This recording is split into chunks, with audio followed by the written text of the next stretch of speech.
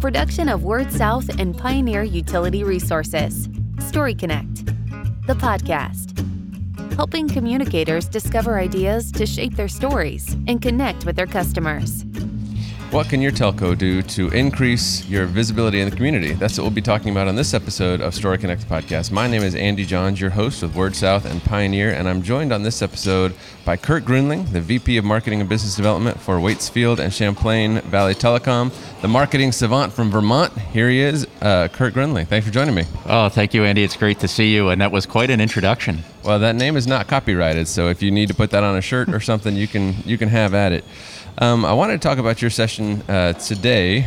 We're here at the NTCA Sales and Marketing Conference, kind of the center of broadband marketing for the broadband world today. And I want to talk about your session, one of your sessions, which is amplifying your brand across the community. So tell me a little bit about, just a preview for those who aren't here, a little bit about what the session's about and what kind of you're hoping to communicate. Absolutely, Andy.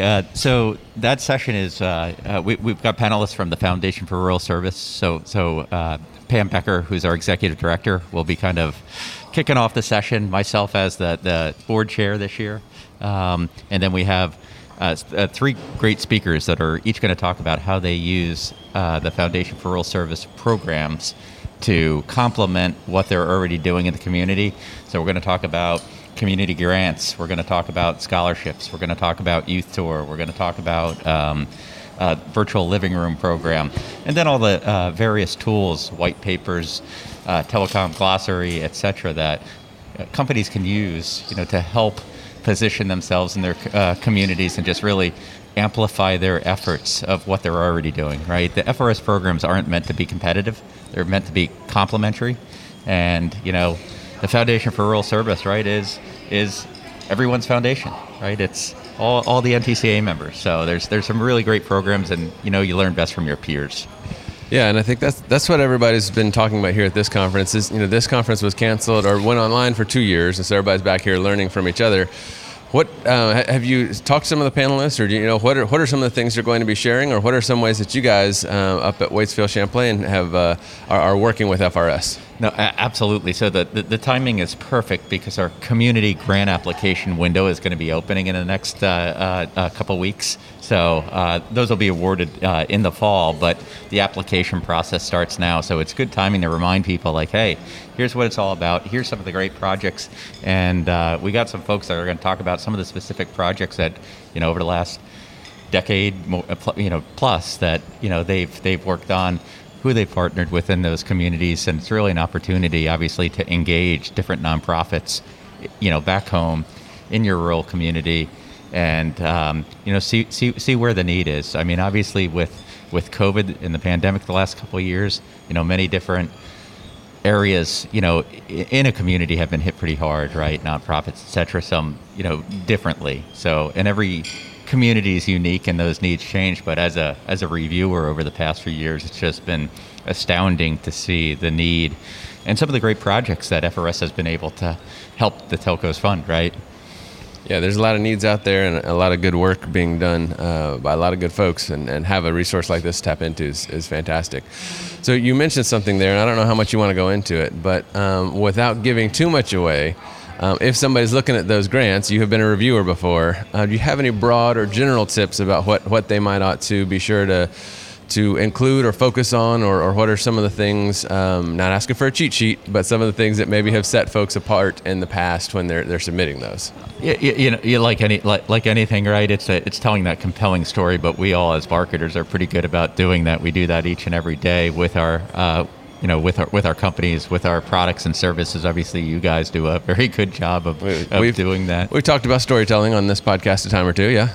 So yeah, it's really all about that storytelling and just making sure you dot your I's, cross your T's, as part of the grant application. But we're not there, to catch people doing anything wrong, right? We're there to help, and it's always right. There's always, unfortunately, we wish we could fund them all. Sure. But many companies use this as a process to collect those from their communities, from the nonprofits, to see what the need out there, and then wind up funding many of the others that don't get funded by FRS on their own.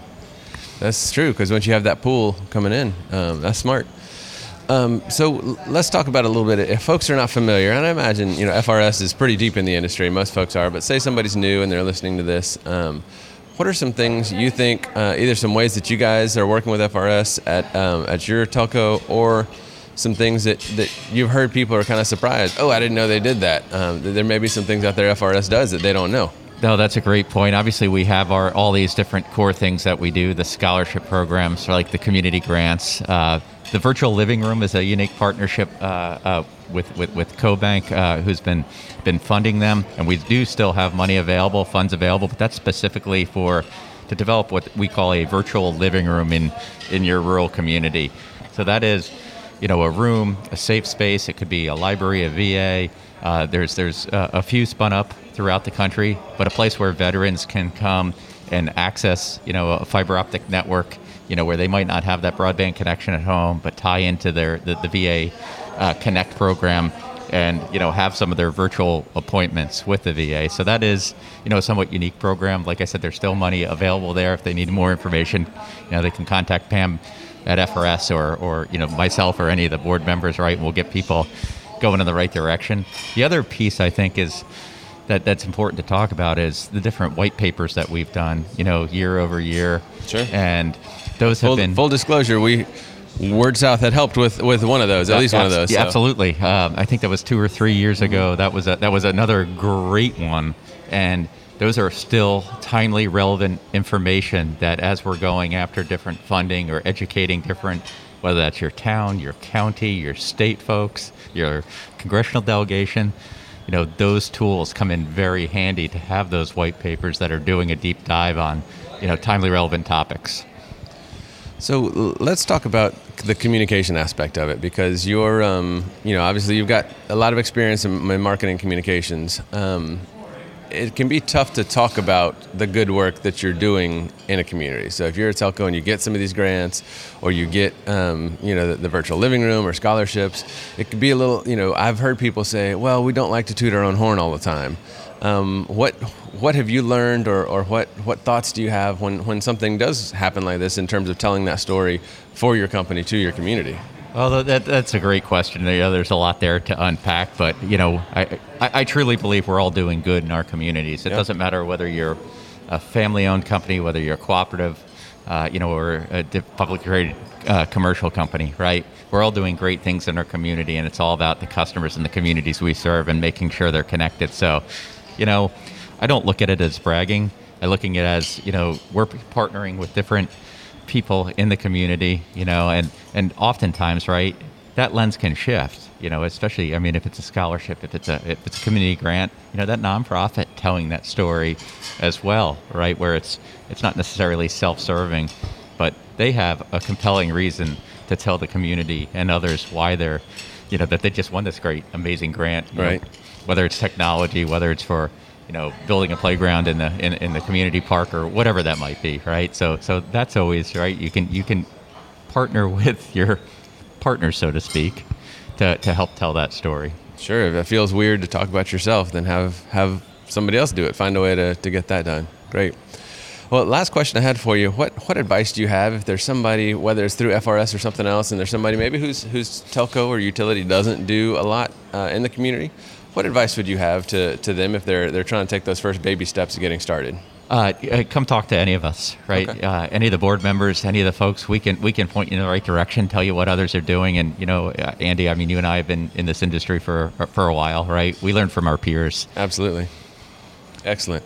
Well, he is Kurt Grundling. He is with Waitsfield Champlain Telco up in Vermont. And thanks for joining me. Yeah, appreciate it, Andy. And we are here. We've got a couple more episodes we'll be recording here at the NTCA Sales and Marketing Conference. Until we talk again, keep telling your story. Story Connect is produced by Word South and Pioneer Utility Resources. Both companies are built to share your story. Our associate producer is Sarah Wooten. Story Connect is engineered by Lucas Smith of Lucky Sound Studio.